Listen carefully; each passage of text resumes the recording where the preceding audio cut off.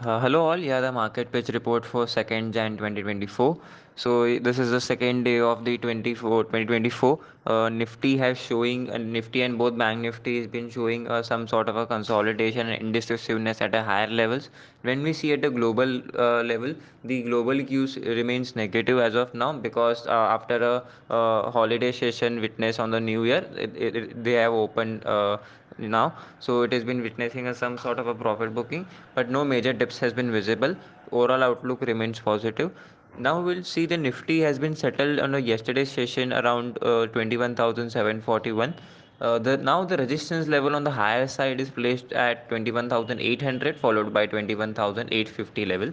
Support on the downside is placed around 21,682, followed by 21,632.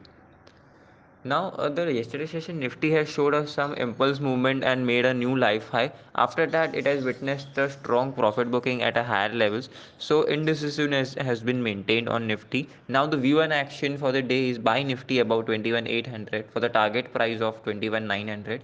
The stop loss should be placed around 21,730 level. Coming towards the Bank Nifty has been settled around 48,234 mark. Now the resistance on the higher side is placed at 48,385, followed by 48,590. Support on the downside is placed around 48,030 mark, followed by 47,835. On the Bank Nifty as well, we have witnessed a sharp rally, then decline on the closing basis we have found. The overall structure as of now remains bullish for both the Nifty and Bank Nifty indices. The overall, it has been trading in a consolidation phase after a steep up move which we have witnessed on the December month. Coming towards the market indicators, as discussed, global cues remains negative as it has been opened after some days. The FI data seems to be neutral.